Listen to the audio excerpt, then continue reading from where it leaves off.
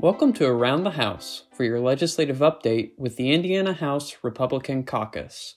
Over 470 Hoosier schools across the state just received a funding boost to improve safety.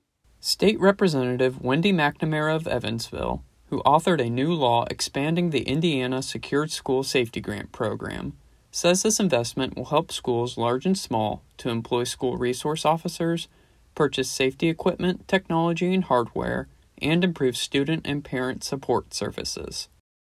Safety concerns in schools are always shifting, and these funds will go a long way in ensuring they have the resources and plans in place that suit their unique needs.